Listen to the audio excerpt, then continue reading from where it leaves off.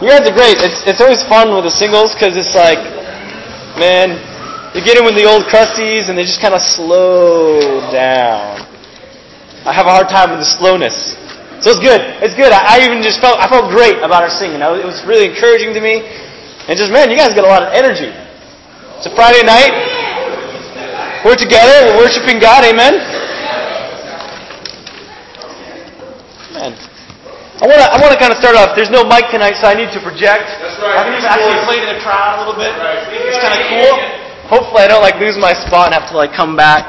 But anyway, so tonight I want to ask you a question. I want to ask you how significant you feel in the eyes of God right now. In this whole group, how do you feel, as it pertains to affecting God? Do you feel like, maybe I feel pretty good, I feel like I'm really affecting God right now? Or maybe is it, maybe sort of, I don't know. So how many people feel like, man, I'm really affecting God right now? I personally, if no one else here, I personally affecting God.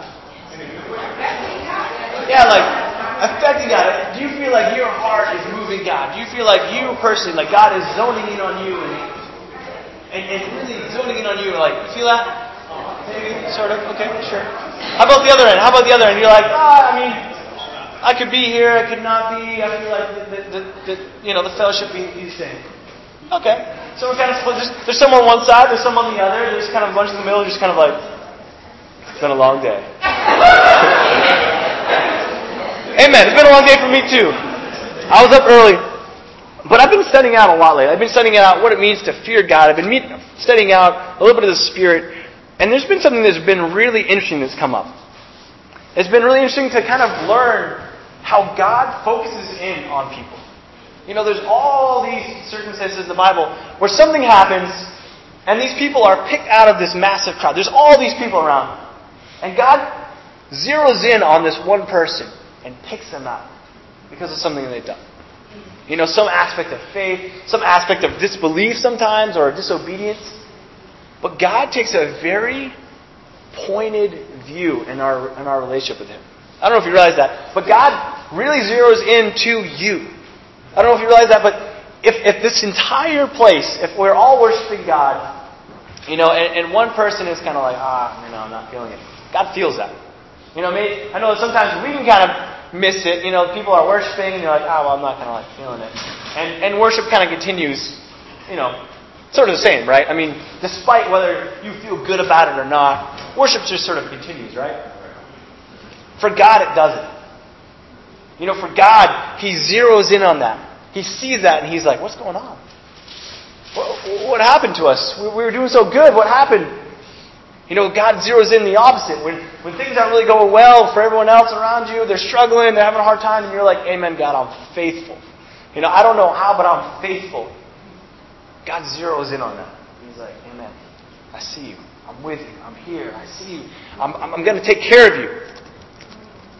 And it's interesting, just studying this out, it's been really interesting to see. I'm only going to share a few examples of it, but there are countless examples of how God pulls out particular people for what they've done. He pulls out particular examples and names them by name in many cases because what they did is important. And so tonight I have 3 very basic points. They're kind of really simple. It's not anything life-changing. You're like, oh my gosh. The Greek of whatever. No, it's not that. I'm going to be talking about knowing God, following His wishes, and sharing His heart. The kind of crazy thing is, we've been studying the Bible with this guy, and it's been really incredible. The guy is wrestling through it, really wrestling. But he's the only person that I've ever got up at 4 a.m. to go meet to study the Bible. Get up, have to meet him at 5:30 in the morning so we can study the Bible, because that's the only time it works. And you know what? When it first got set up, I was hoping he wouldn't agree to it, to be very honest. I was just like, I hope it doesn't work, because I don't really want to get up that early. But he's like, no, okay, I'll do that. And so then, after the first time, I was like, okay, well, he probably won't want to do this again. And he's like, okay, let's do it again.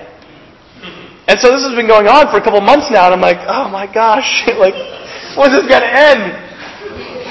But the guy is going for it. The guy is going for it. And you know that with every relationship you have in your life, you do something called a cost-benefit analysis. Does anybody know what a cost-benefit analysis is? Right. I mean, all the financial people are like, absolutely I do. But basically you just weigh the cost versus the benefit. You know, like, all right, this is how much it's going to cost me, and this is what I'm getting from it. I don't know if that balances out, so I'm not going to get it. You know, I'm not going to pursue it. Everyone does that with their relationships. It's just unconscious things that you do, that you just kind of go through your relationships, and it determines if you're going to spend time on it. It determines if you're going to give to it. It determines if that relationship is going to grow, because either it's worth it or it's not. And I think a lot of us, we do that cost-benefit analysis with God, and He comes up a little short. I mean, let's just be honest. Sometimes God is not always the priority. God is not always the first thing we think of. God is not always the thing that we're like, you know what, I got some free time. Who can I call? Who can I pray with? Who can I sit down with? You know, I know that that's not me. I mean, maybe you guys are just really spiritual and you're like, absolutely, that's me. But that's not always our heart. No, that's not always where we're at.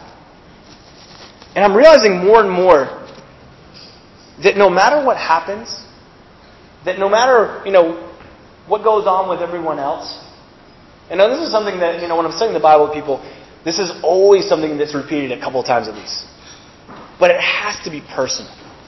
It has to be personal. Above all else, these things have to be personal. You know, what I share with you tonight, you can't take this home and be like, these are my convictions. I mean, you can be like, you know what, I need to study this out, and maybe they will be. But I can't tell you. I can't tell you what your relationship is going to be. I do know that God has a special place in His heart for the people that respond to Him on a personal level. That get it. You know, that just sort of, they just get it. And there's nothing that they're like, hey God, I get it, I have the answers. They just show it. You know, there's something about their life, there's something about what they do, they just show it. So open your Bibles to Mark 5. This is where we're going to start out. Mark 5, we're going to read a little bit here. And really focusing on knowing who God is. And I'm not talking about, all right, you know what, I read Matthew and I read Genesis and I have these kind of facts in my head about, you know, what He's done, and I could probably, you know, do the picture book about and all that stuff. No, it's like really knowing. You know, like when you know what a fireman does, you expect certain things of him, right? Right? You expect certain things of a fireman. He should know how to fight a fire, right? At a very basic level, he should know how to fight a fire. A policeman, a teacher, there's certain things when you know what they do, it's not just like, okay, I know this fact, but there's an expectation that comes with it. And so, we jump in and, is everyone there? Everyone got there? Alright. We're going to be reading, in verse 21. I'm going to read a little bit here. It says, when Jesus had crossed over by boat to the other side of the lake, a large crowd had gathered around Him while He was by the lake. Then one of the synagogue rulers named Jairus came there. Seeing Jesus, he fell at His feet. He pleaded earnestly to Him, my little daughter is dying. Please come and put your hands on her so that she will be healed and live. So Jesus went with him. A large crowd followed and pressed around Him, and a woman was there who had been subject to bleeding for 12 years. She had suffered a great deal under the care of many doctors. She had spent all she had. Yet instead of getting better, she got worse. When she heard about Jesus, she came up behind Him in the crowd and touched His cloak, because she thought, if I just touch His clothes, I'll be healed. Immediately her bleeding stopped, and she felt her body was freed from her suffering. At once Jesus realized that power had gone out from Him, and He turned around in the crowd and He said, who touched my clothes? You see the people crowding against you, the disciples answered, and yet you can ask, who touched me? But Jesus kept looking around to see who had done it. Then the woman, knowing what had happened to her, came and fell at His feet, trembling with fear, and told Him the whole truth. He said to her, daughter, your faith has healed you. Go in peace and be freed from your suffering. You know, I see this and I can't help but, you know, kind of feeling what the disciples felt. You know, there's this whole mass of people crowded. They're just crushed in all around Him. You know, it's like a concert, and you just can't move. You're just, you know, trying to fight through. Excuse me, trying to get through here. And He's moving, and He can barely get through. There's all kinds of people. And He's like, who touched me? And I'm sure the disciples are like, about a bazillion people? I don't know. Pretty much everyone around you has touched you in some way. But that's not what Jesus asked. He didn't say, who touched me? He said, who touched my clothes? There's a difference. Who touched my clothes? And so all the disciples can think is, wow, Jesus has lost it. He's been out in the sun too long. Everybody is touching him. His clothes are on his body. What is it? All right, this guy's crazy. So Jesus won't let it go, though. Jesus doesn't let it go. Jesus is like, no, someone touched me. Someone's like, I've been violated. But no. He's like, there's something, like he knew it. Like, someone touched me.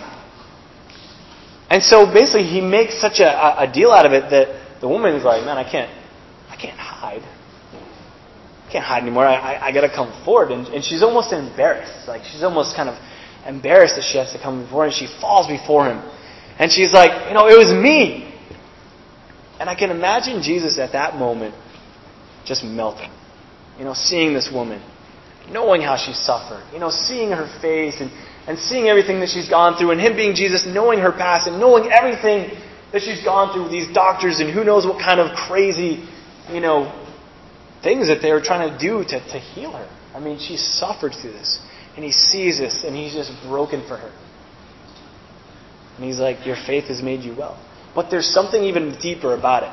That with her, I don't know if you know the story, but with her, it wasn't just the fact that she came for healing. It wasn't like she's like, you know what? There's this great magician around that heals people, and I think that he's powerful enough that if I just touch his magic cloak, that I'll get well. It wasn't anything like that. There's actually a scripture in Malachi 4:2. You can write it down and check it out later. Malachi 4:2 talks about the Son of Righteousness will come with healing in his wings. The word for wings is kanaf. Back in the Old Testament, this is Moses writing down the laws of the land and everything's being laid out, and he tells the people, for you and your sons and your daughters and everyone who will come after you, I want you to make these tassels. And I want you to attach them to the edge of your garment. And the edge of your garment, the word is kanaf. It can mean edge, it can mean wing. But basically, it was just, you have to attach these things which represent the promises of God. Each one of these little tassels, I think they're called tzitzi, are representative of the things that God has promised that He will hold true to. So, Jesus, being a Torah-observant Jew, being a rabbi, would be wearing this stuff. This is the law. This is the law. He would be upholding the law and wearing these things. So this woman comes, and she grabs that edge, where the tzitzi are, the kanaf. And she has in her head this scripture that she knows and she's heard, and she's like, maybe. I believe that possibly, maybe, this man is the Son of God. And so she grabs it, and she's healed. And so when Jesus pulls her out, I don't think it was to shame her. I don't think it was to do anything like that where He wanted to just put her out in front of everybody. But He recognized her heart, her faith. And if you look through the Scriptures, some of the most poignant times that Jesus has with people are the people who recognize who He is. These people that just get it. I know who You are, Lord. I can't go anywhere else. You have eternal life. He's moved by the people who understand Him, and He struggles with the people who don't. They're like, oh, well, if you're a teacher, but are you really? They're always doubting Him. Jesus is moved by this woman because she knows who He is, and she responds. It wasn't just that, all right, I know this, and so it's going to be a very head level thing, with the facts laid out. But she's like, I know in my heart, and I'm going to do something. I'm going to show you my faith. I think for me, it's challenging to show my faith. To have that, that faith, that knowledge of God, and to demonstrate my knowledge. To go out and do things that require me to have faith. Not just like, I'm going to go in faith that I'm going to get a parking spot. Or I'm going to go in faith that I'm going to be there in time. It's like, no, I'm going to put myself in a spot where God promises this is going to happen, and I know it. I know God. And I know He's going to come through. And putting yourself in a spot like that. knowing God, respecting God, knowing just what He can do in the fullness of it. Knowing the power. Paul talks about, being united with Christ and knowing, that resurrection. I was like, man, that's kind of crazy, but getting to that point where you know God so closely. That man, as we as a group, that we know God so well, that we go out and we just do things that the world's like, what are you doing? And how did that happen? That's how you demonstrate your knowledge of God, is showing that you live it and that there's something more. That there's something greater than just, I'm going to read my Bible and I'm going to show up to church and I'm, going to be a good Christian. But it's like, no, it's that realness, like, God, I don't know if this is going to work out, but I trust you. I trust what you say. But on the opposite side, the people who don't know Jesus, the people that have the head knowledge of God, but don't really live it, those are the people that have the hearts.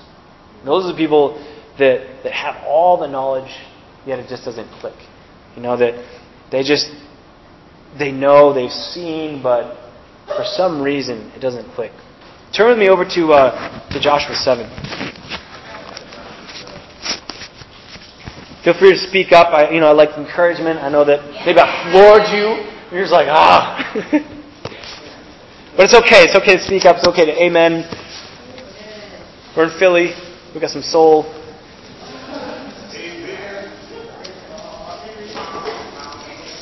Joshua 7 in verse 1.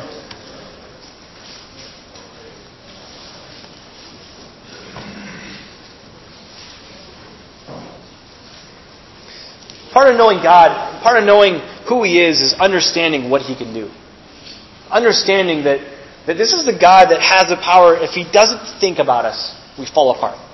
The very atomic level, the very glue that binds matter together just falls apart. The Bible talks about how everything is held together through Christ.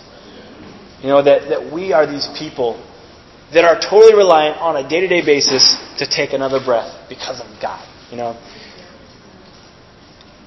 And showing that, like seeing that and knowing that, seeing things in your life that kind of back that up, it's especially, I guess, hurtful to God when we don't respond, in a way that's faithful, in a way that's obedient. And if you've ever had a relationship and you tell someone explicitly, listen, don't do this because it bothers me. Like, don't come up behind me and touch me in the way I hate it. Like me, I don't like back hugs. Don't hug me from behind. I don't like it. People that do that, it bothers me. I'm like, get out of here. But the same thing with God. Like the same thing. I mean, I'm sure you guys have your things too. Like that one thing, like, man, you left one drop of milk? Come on! Like, that one drop of, what can I do with the one drop of milk? Nothing. And just be angry about it. Oh my God. But the same thing goes with God. I mean, is that so crazy to think that God doesn't respond in the same way? The things He asks you to do, the things that He just really desires from you and His relationship with you that you don't do, that you ignore. Is it so crazy to think that He's hurt by that? That He's bothered by that? Let's look in Joshua 7. Joshua 7 verse 1. It says, "But the Israelites acted unfaithfully in regard to the devoted things. Achan, son of Carmi, son of Zimri, son of Zerah, the tribe of Judah, took some of them. So the Lord's anger burned against Israel. Now Joshua sent men from Jericho to Ai, which is near Beth-aven, east of Bethel, and told them, 'Go up and spy out the region.' So the men went up, and they spied out Ai. When they returned to Joshua, they said, 'Not all the people have to go up against Ai. Send 2,000 or 3,000 men to take it, and do not weary all the people, so only a few men are there.' So there were about 3,000 that went up, but when they were routed by the men of Ai, who killed about 36 of them, they chased Israelites from the city gate as far as the stone quarries and struck them down on the slopes. At this, the hearts of the people melted and became like water." In this story, I mean, God makes it very explicit. He's like, you know what? Go take over the city. I'm going to be with you. It's going to be awesome. You're just going to stomp these guys. I mean, they got nothing on you. I'll show them what's up. And so they go in and they do exactly what God says. They just stomp these people. They just dominate them. But God says very clearly, any gold, any silver, any iron is supposed to be mine. Put it aside for me. That's mine. And so Achan is just like, you know what? I'm going to take a little bit. There's all kinds of stuff. We're just raking it in. There's so much stuff. We would probably barely carry it. I'm just going to take a little bit, and that'll be fine. It's not going to be a big deal. Well, God finds him out, and God is disappointed. Not just with him, but the entire nation of Israel. One guy causes tons of death. He's responsible for 36 people's death. That's a mass murderer in our society. But he deliberately defies God, thinking, whatever, it's not that big of a deal. And I'm not sure what he thought when he was doing this, but he's found out. It comes back to him, and basically God calls him, and he's like, you know what? Separate every tribe. We're going to find out who this is. So they separate each tribe, and they pull his tribe out. And they're like, all right, from all of these tribes, from this tribe, separate families. So they take his family. And then, all right, take people. And so they take him. And his sin is just laid out there. He's exposed. He's just laid out open. He's just like, all right, this is what I've done. And he gets open with it. And the crazy thing is, they stone him. They completely kill him. And for me, I'm like, man, that's not a God of love. That's crazy. That's brutal. They just killed it. He got open about it. But the thing is, God told him, I don't want you taking it. It's mine. It bothers me. I'll give you. I'll take it. I've taken care of you for 40 years. I'll take care of you for a few more. I guarantee you. God is with him. But he doesn't trust God. He doesn't obey God. He doesn't really understand God. And so he goes and he disobeys God. And God is like, no. I'm not going to have it. I'm not going to be in a relationship where people don't respect me. I'm not going to be in a relationship where people don't listen to what I say. For you guys, I think the same thing is true. When that cost-benefit analysis comes, and there's somebody that never listens to you. They never care about what you say. They're cutting you off. You tell them, hey, you know what, it'd be really great if, you could do this for me. And they're like, yeah, sure. And then they just don't do it. Those people, you're just like, I don't really want to pursue them. I don't really want a relationship with them. They just don't love me. They don't care. They don't listen to anything I say. They just don't love me. God is the same way. God is the same way where, man, if we're not following what he says, how can you really say you love him? This is a question that I'm asking myself. If I ignore God, if I ignore what he's telling me to do I really love him? I don't know. Honestly, ask yourself that question, man. When those times come and you're like, you know what? I don't really want to do this. I just don't want to talk to this person right now. I don't want to get in there and pray with this person. I just don't feel like it. Do you really love God? Are you one in mind with him when you're thinking that way? I don't know. I don't think so.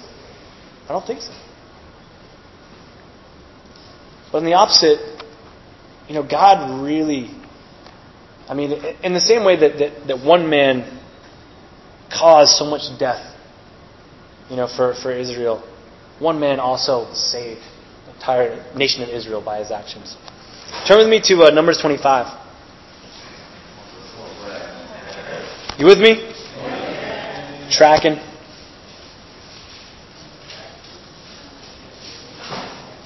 Like I said, it's real simple. Knowing God is really simple, but very hard to put into action.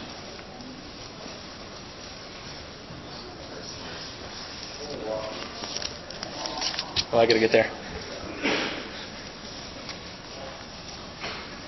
Numbers 25.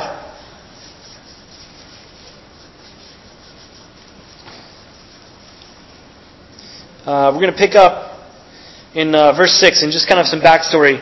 This is kind of when Israel's going along and they're basically intimidating everybody with how large they are. They're just this massive crowd and they're just intimidating everybody they come near. And so Another kind of side study you guys can do is study out Balaam. Go into Bible Gateway and type in Balaam. And just see where he comes up. Because it's kind of interesting. You read his story and you're like, why was God so displeased with him? You'll find out more. But we'll pick up in verse 6. It says, Then an Israelite man brought to his family a Midianite woman right before the eyes of Moses and the whole assembly of Israel, while they were weeping at the entrance of the tent of meeting. When Phinehas, son of Eleazar, son of Aaron, the priest, saw this, he left the assembly, took a spear in his hand, and followed the Israelite into the tent. He drove the spear through both of them, through the Israelite and into the woman's body. Then the plague against the Israelites was stopped, but those who died in the plague numbered 24,000. The Lord said to Moses, Phinehas, son of Eleazar, son of Aaron, the priest, has turned my anger away from the Israelites, for he was zealous, as I am, for my honor among them, so that in my zeal I did not put an end to them. Therefore tell him I am making a covenant of peace with him. He and his descendants will have a covenant of everlasting priesthood because of the atonement. Because he was zealous for the honor of his God and made atonement for the Israelites. At this time, God had told the Israelites, don't profane yourself with the people around you. Don't be involved with them.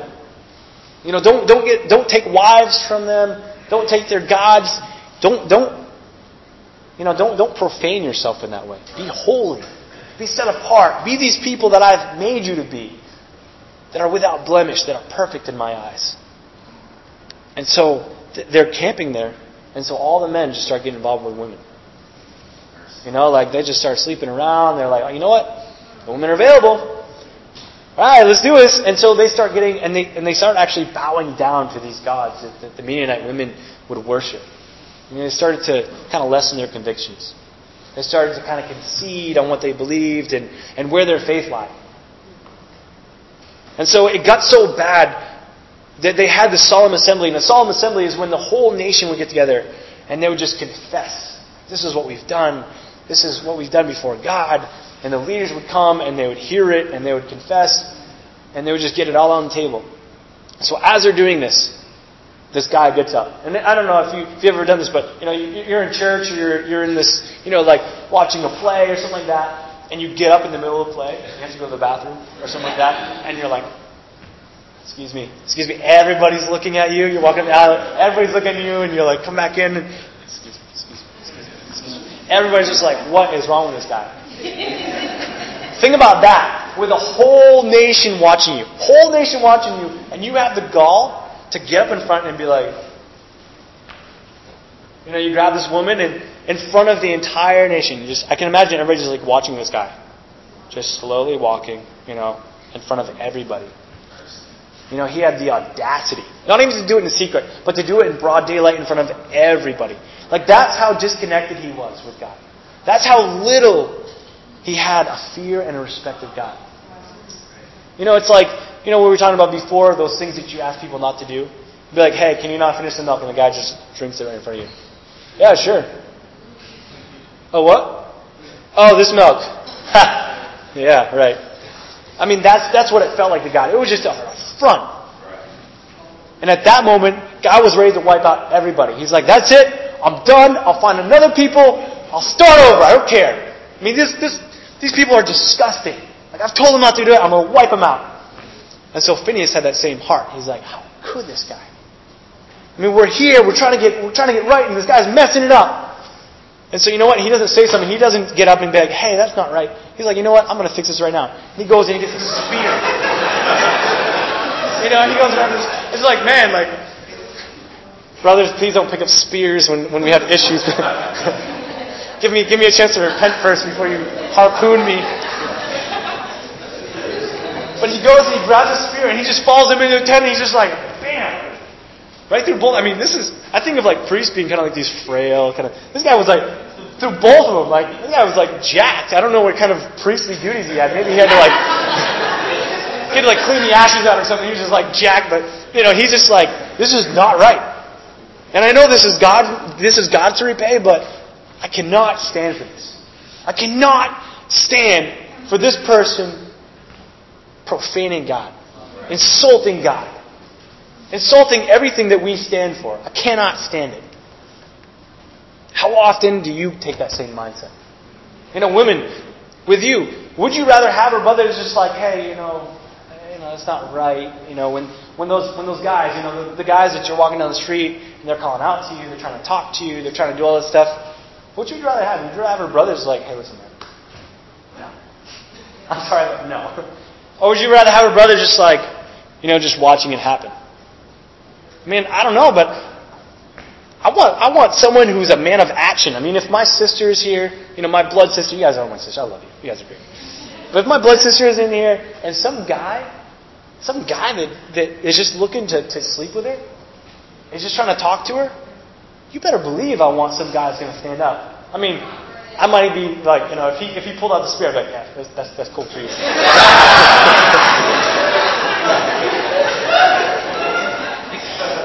But no, you want those guys that are willing to do it.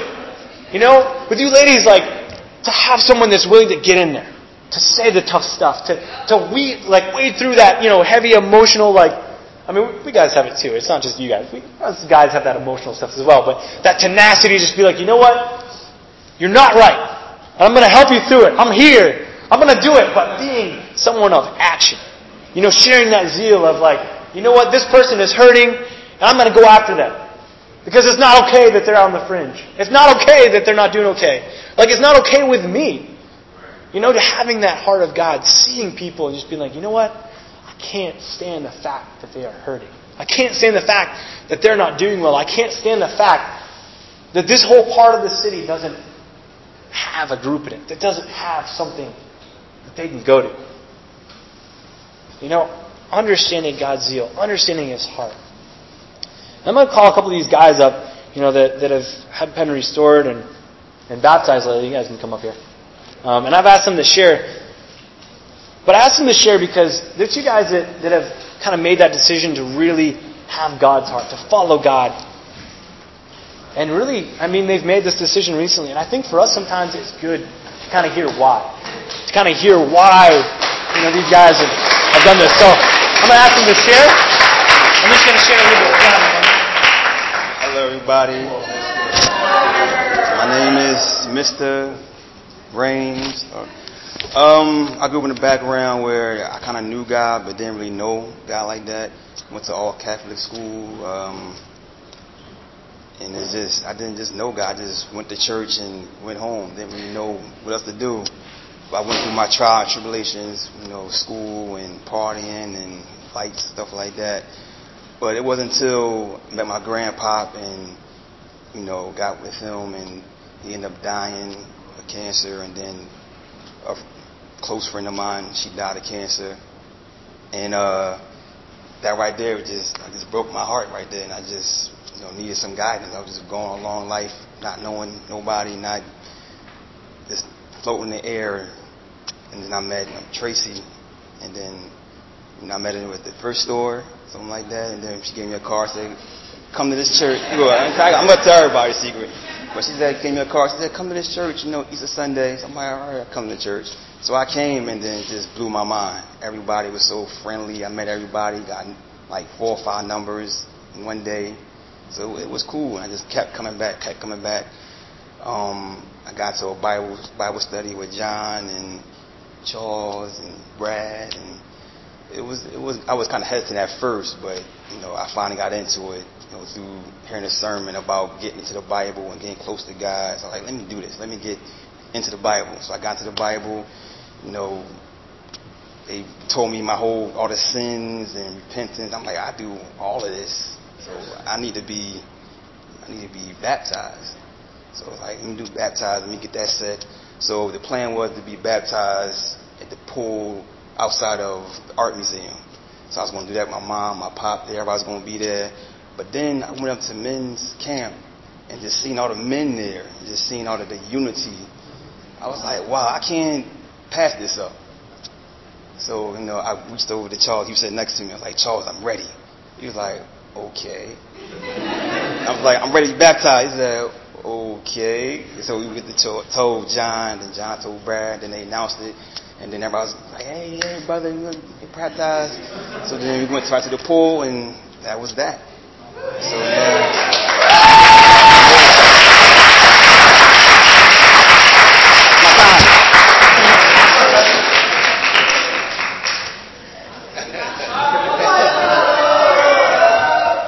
Do you mind if I share something? Go for it. Okay. It's all you, man. All right. My story is a little different from Mr. I'm going to cut you off. All right. My name is Charles. I'm originally from Brooklyn. I got saved in Brooklyn in '92. I was a disciple for 2 years. I left, whatever. And through the 17 years that I was gone, I had just a lot of things happen. I mean, but in the back of my mind, I always knew that I was coming back. It just didn't know how, didn't know when, and I didn't have like death or anything. Well, I did actually, but that wasn't the reason why I came back. It was more like my heart was ready. My heart was softer than it was before, and it was I could hear more, or I could feel God pulling me towards Him. So now it was through the 17 years I wasn't reading, I wasn't praying. So when I started praying and reading again, everything started making sense. I went online, found out where the church met, and I came out Sunday, and the rest is history. But I just wanted to share something that kind of, to me, represents like me. And this is in Titus chapter 3, verse 3. At one time we too were foolish, disobedient, deceived, and enslaved by all kinds of passions and pleasures. We lived in malice and envy, being hated and hating one another. But when the kindness and love of God our Savior appeared, He saved us, not because of righteous things we had done, but because of His mercy. He saved us through the washing of rebirth and renewal by the Holy Spirit, whom He poured out on us generously through Jesus Christ our Savior, so that having been justified by His grace, we might become heirs, having the hope of eternal life. And for me, coming back was simple. It was an easy decision, knowing that God did so much for me. Even through everything that I've been through, and I've been through a lot in the 17 years, I'm still here. And I'm grateful. Can I get a little personal? All right. In 2005 or 6, I was 33 at the time. I had a heart attack. So when I had my heart attack, I had a friend who was religious, and she asked me, "Well, why didn't you go back to God then? You basically could have died," and I didn't, and I was thankful that I didn't die, because in my mind I was like, well, God has something else planned for me, but I'm just not ready to approach God because I don't feel like I'm worthy of being in His presence at the time. So many years later, after that, and I started reading again, I realized that my mind was just so whacked, and God wanted me back. So I'm just grateful. I'm grateful to be back. I'm grateful that I understand God's forgiveness, God's mercy, God's grace, and I'm so appreciative of the blood that was shed for me. Now it's about just sharing the message with others. I was actually met by my parents, which is kind of funny, because my mom is not a disciple right now, but I'm reaching out to her, and she's been to church twice. Some of you met her, and just pray for her that she comes back. And my son is a teen, and he's been to a teen lock-in, so he's going in the right direction. So, thank you.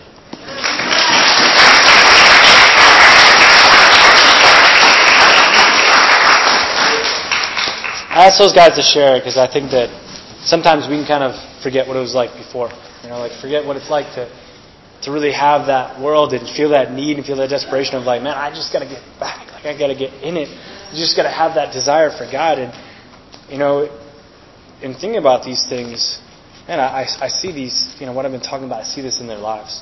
And so I encourage you to talk to them. Sometimes it's just good to talk to people who who are just getting into it because they're just raw. Like they're just there, and there's nothing, there's no boundaries or masks or walls put up. They're in it. They're open. They're just, and sometimes we need that. We need to get back. And now, guys, I share all these things because, to be very honest, I've been challenged with my own faith and looking at the first century and seeing how they lived and what they did. And I've been challenged because I don't know if they came and I hung out with them today, if they would recognize my discipleship.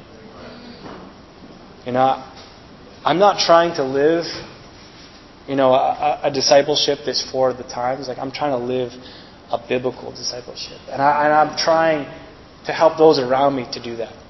But I think if we really want that, that first century goodness, where they just went for it, like they were just part of each other's lives. They did incredible things, and we look at that and we're like, how's this any different?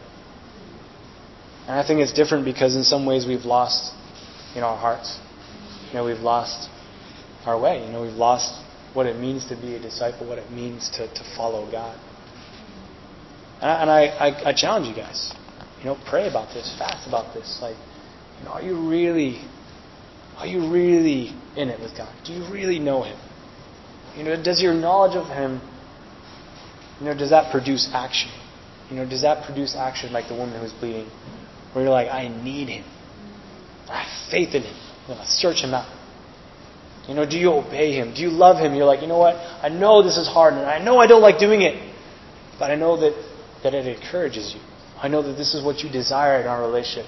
And so because I love you, and because of everything you've done for me, I'll be obedient to you. And do you share His heart? Like most of all, do you share God's heart? That heart that just breaks for people. It just gushes over people. In their happiness, in their sadness, in their indifference, it just gushes. Do you share that?